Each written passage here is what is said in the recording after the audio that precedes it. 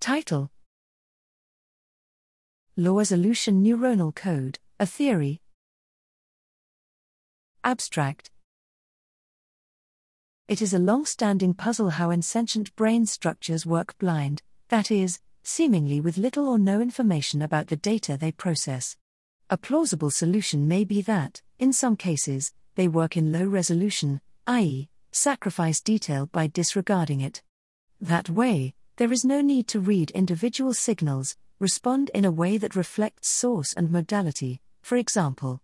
This feels counterintuitive because it seems wasteful, and also because it challenges the assumption that detail is desirable because it makes brain computations more powerful. Worse, physiological implementation faces problems. There must a threshold, data loss must be somehow limited or bounded, a way for lossy data to code information, a way to read it, a substrate and functional context.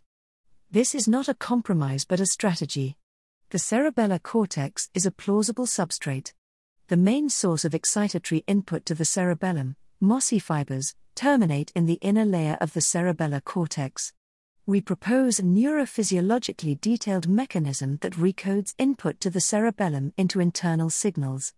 Resolution has spatial dimensions set by topography at the scale of long strips. The code is contained in collective parameters of firing rates, read by random sampling. We model the mechanism in silico to quantify and test the ideas. The detail of the hypothesis and the simulation is paramount because it is crucial that biological messiness at local scale does not compromise performance. We find that low-resolution code is an excellent candidate to explain cerebellar neurophysiology.